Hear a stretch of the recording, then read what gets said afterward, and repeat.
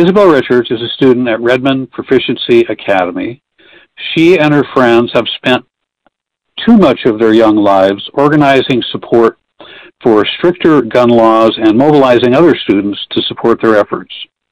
She spoke at the March for Our Lives rally in Bend, Oregon on June 11th, and this conversation is being recorded on June 26, 2022. Isabelle Richards, welcome to the Radical Songbook Podcast. Thank you for having me. I'd like to talk to you a little bit, ask you if you could tell our listeners a little bit about yourself. How old are you? I am 16. And what year in school are you? I just finished my sophomore year. Okay. So what are some of your favorite classes? I'm really interested in, kind of history stuff. I had a really amazing AP US history teacher this last year, and I had a great experience in his class. I also really enjoy math. And what are there any school activities outside of the classroom that you enjoy? I do a lot of skiing, downhill skiing, cross-country skiing, and water skiing. I was on a cross-country team this last winter. I got to do a class through RPA for downhill skiing, and then I also water ski all summer. So what about music? Do you have any favorite musicians that you've been listening to lately? I don't listen to a ton of music. RPA has a really cool music program, and so I enjoy listening to the albums that they release, though. They're pretty cool, and it's really cool to hear the voices of, younger people that I know. And a lot of them are, LGBTQ+, or are singing a lot about, those kinds of struggles and struggles in schools, and so it's just really cool to hear about that kind of stuff. And you have a part-time job? Yes, at McDonald's in Madras. Okay. Have you given any thoughts to what you want to do after you graduate? A bit. I'm hoping, so this next year, for my junior year, I'll be going to a school in France for 10 months. And so I'm hoping to do something with that one day. I want to maybe work as an ambassador in France or something in international relations or the State Department. Yeah, you talked about that briefly at the March for Our Lives, and I want to get back to it. But the first question I wanted to really ask you about the issue that we're talking about is, do you recall what went through your mind when you first heard about the school murders in Texas? Yeah, I was going to the grocery store when I saw the notification. I'm subscribed to the New York Times, and so I get all their emails. And I saw the email talking about the shooting, and it was cool to hear about. I almost didn't go to school the next day, and it's just heartbreaking to see those types of things, and the world just keeps on and really seems to care anymore. Do you feel safe at school or at work? I think as a whole, it's hard for kind of people in general to really understand that type of risk. And so I don't feel like I'm going to school every day oh, I really hope that nothing happens today. But every once in a while, I'll be going to an event or going to a club, or something will be happening in town, and I'll go into work and I'll say to myself, oh, if something were to happen in town today, my school or my work or something would be a target. Like, I've been to some Pride events, and I think if something is going to happen in town, this is probably going to be the target today. Or I go to one of the more left-leaning schools in Redmond, and so if something were to happen in Redmond, we would be one of the first targets. And so it's just awful that I feel like I have to be calculating those risks all the time. So does your school, have you held any drills of kind of what to do if a shooter somehow manages to get onto the campus? I don't actually remember holding any at RPA, though I'm sure we have. But back in middle school, I went to school over, and we actually had quite a few threats. Nothing ever actually happened, but one time for several days, we weren't allowed to go outside without a chaperone because we had a threat. That must have been really really disconcerting. I mean, kind of scary, I would think. Yeah, it was pretty awful. There were a lot of people, younger students mostly, that didn't really understand exactly what was happening. And so a lot of people just thought it was funny. And I don't think anybody really understood exactly what the risk there was. And so it was just really disconcerting. Have you ever thought about escape routes from either school or work or anywhere, really? Yeah, I find on the first couple days of school, every time I walk into a new classroom, or my first couple days at work when I walked in, I just find myself thinking, if someone were to come in through the hallway, how would I escape? Where would I hide? Where are the windows in the void? Like, that kind of stuff. Yeah, I'm asking these questions because, you know, someone like me and even people who are way younger than me, we never thought about that kind of stuff when we went to school or when we went to work. It was just not something that we ever had to think about. And so it's just really disturbing to me to know that students your age are having to go through this stuff. I mean, you know, it's got to feel really, I don't know, you know, I mean, I just can't imagine what it feels like. Yeah, it's just exhausting every time to just have to keep thinking about those types of things and to have to keep holding these protests and events and talking about it online, talking about it on these types of podcasts. I enjoy speaking about it, and I think it's really important, but I just think it's awful that it's something that I have to do. Yeah.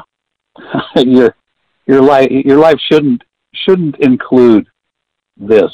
At the March for Our Lives in Bend, you talked about that you were going to be an exchange student. How many months are you going to be in France? Around 10 months. I'm leaving and I'll be returning mid-June. And you talked about how you thought that you kind of anticipated that the school experience might be different there compared to what it is here in the U.S. Can you amplify on that a bit? Yeah. when I first decided that I was going to go to France, I did some research into how their laws, especially gun laws, differ from laws in America, and they have a lot stricter laws, and they also don't use self-defense as a valid reason to own a gun, which I think is pretty important because nobody out there really needs a AK-47 for self-defense. Like, in no universe is that a weapon that you would be able to use for self-defense. And so I looked into a lot of those laws, and I was talking to my grandmother about them, and she said to me, oh, when you're in France, you're going to be the only grandkid that I don't worry about, because I was going to be in the area that I was in, just has much safer gun laws, and I was going to be at much less risk. And it's just really disheartening and just completely crazy to me that my grandmother has to worry about those kinds of things. Whenever my grandma sees, oh, there was a school shooting that happened, she has to think, oh my God, I really hope that it wasn't one of my grandkids. And that shouldn't be something that my grandparents and my parents and my aunts and my uncles and siblings, cousins, everyone, nobody should have to see an article like that and go, I really hope that wasn't my family member. Yeah, and just so you understand, I mean, generations of exchange students have gone to countries all over the world from the U.S. and have never, ever had to research or felt that they had to research gun laws before they decided to go. It's a horrific thing that you have to do that. Truly, yeah. I think my main thing that I like to make sure people are taking away when I am speaking about something is that I am honored that I am able to speak on these topics, but I am disgusted that I have to. Yeah. How long have you been active in the movement? I've been really active in the gun control movement, mostly just this year, but I've been interested in politics and social justice since, I would say, around 13 years old, so for about 3 years now. On the issue of guns, what do you want to see happen? In a lot of other countries, people are allowed to own guns for hunting and for competitions and that kind of stuff, and I think that is perfectly okay as long as you're owning guns that are for that purpose and you're actually using them for that purpose. If your argument is, you can't take guns away from me because I'm a hunter and I'm responsible and so I should be able to hunt and not have to have my guns taken away, great, but you don't need a assault rifle to hunt deer.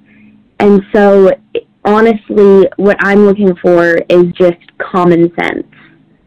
Just background check, limits on capacity and types of guns you're allowed to own, and a lot more certifications. As soon as I get a driver's license, I'm not allowed to drive commercial semis. I have to get another license for that.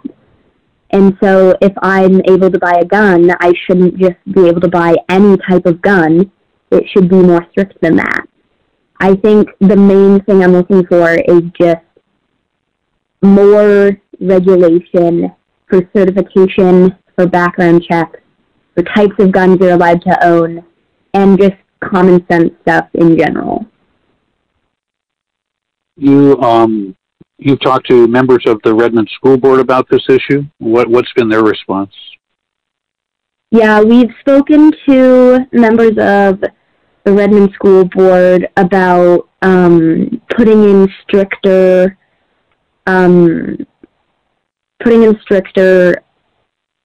rules about weapons on campus, and we have had no positive responses at all. Nobody has been willing to hear us out. Nobody has been willing to discuss it with us. They have just said, sorry, we're not doing that, and gone on with their jobs. And it's really disappointing to tell. The Redmond School Board is supposed to serve the Redmond School District, and so it's just really disappointing to tell them this is something that we are looking for. This is just a common sense rule. Nobody needs a weapon on a school campus. Why are you still allowing this? And they just aren't listening to us at all. Have you been following the debate in Congress over gun legislation? I have been following it.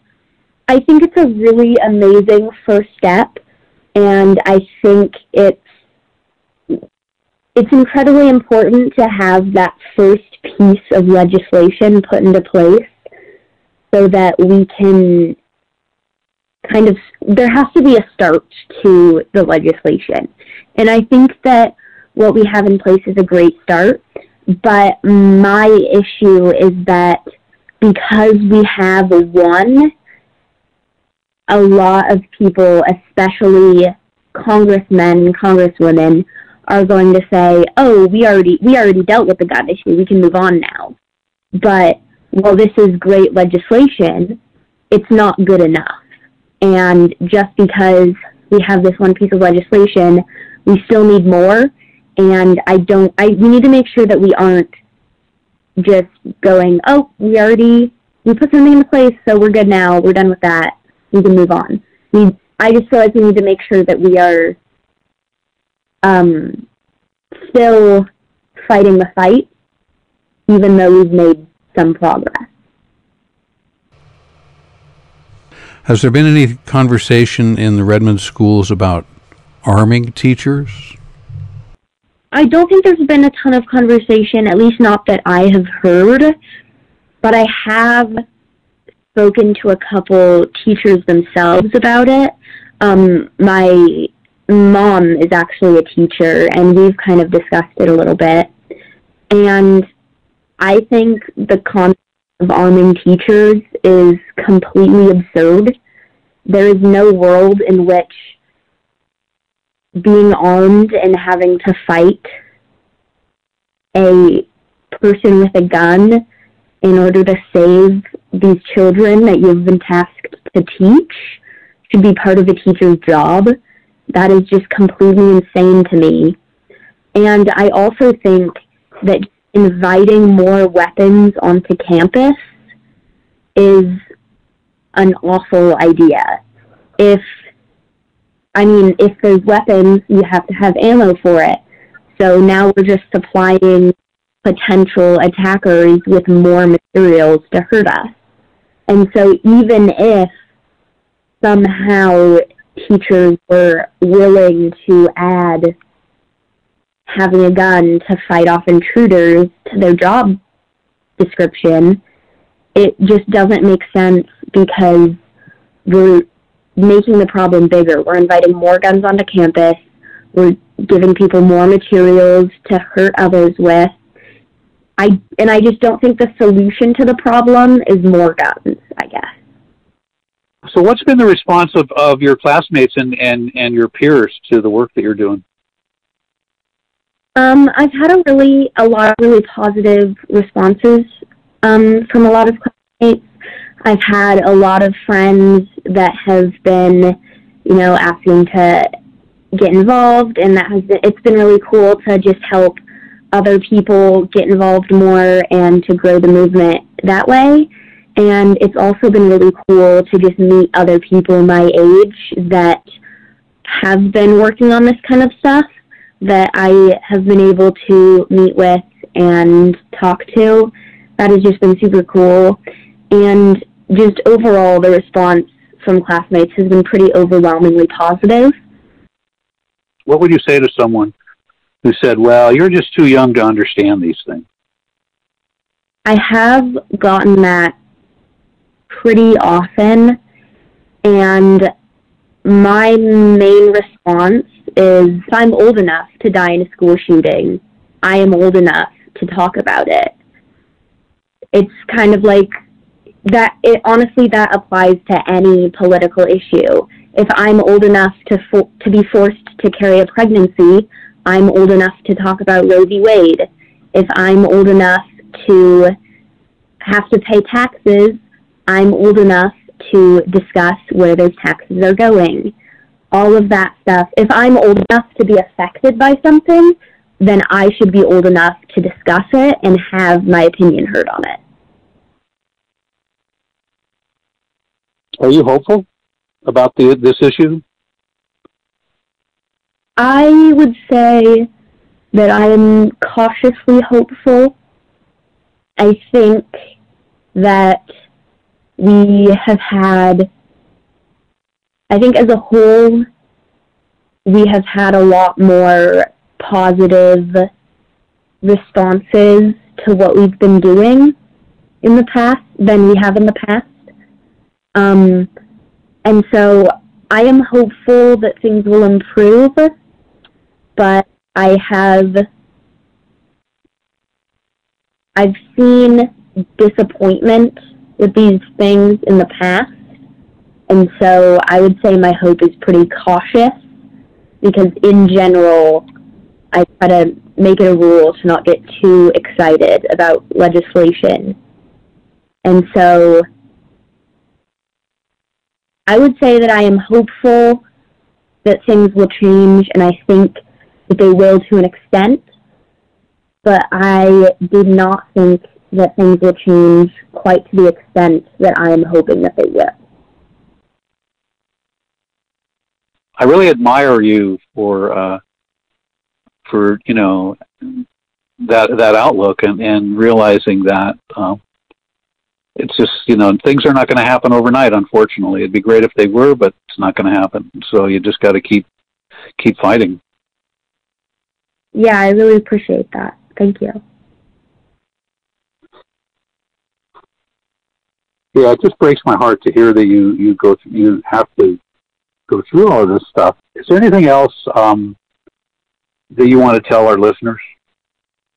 When I'm speaking on these type of things, the main note I really like to end off with is these people work for us.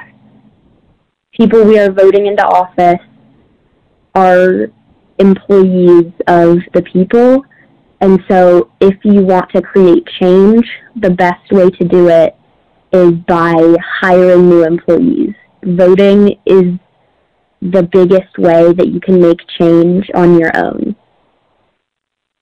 As horrendous as at least 3 Supreme Court rulings have been over the past week and a half or so, hopefully they wake some people up and mobilize some people to do what you're saying, you know, to really keep moving forward. Isabelle Richards, I hope you have a great time in France as an exchange student, and thanks so much for joining me here on the Radical Songbook Podcast. Thank you so much for having me. I really appreciate it.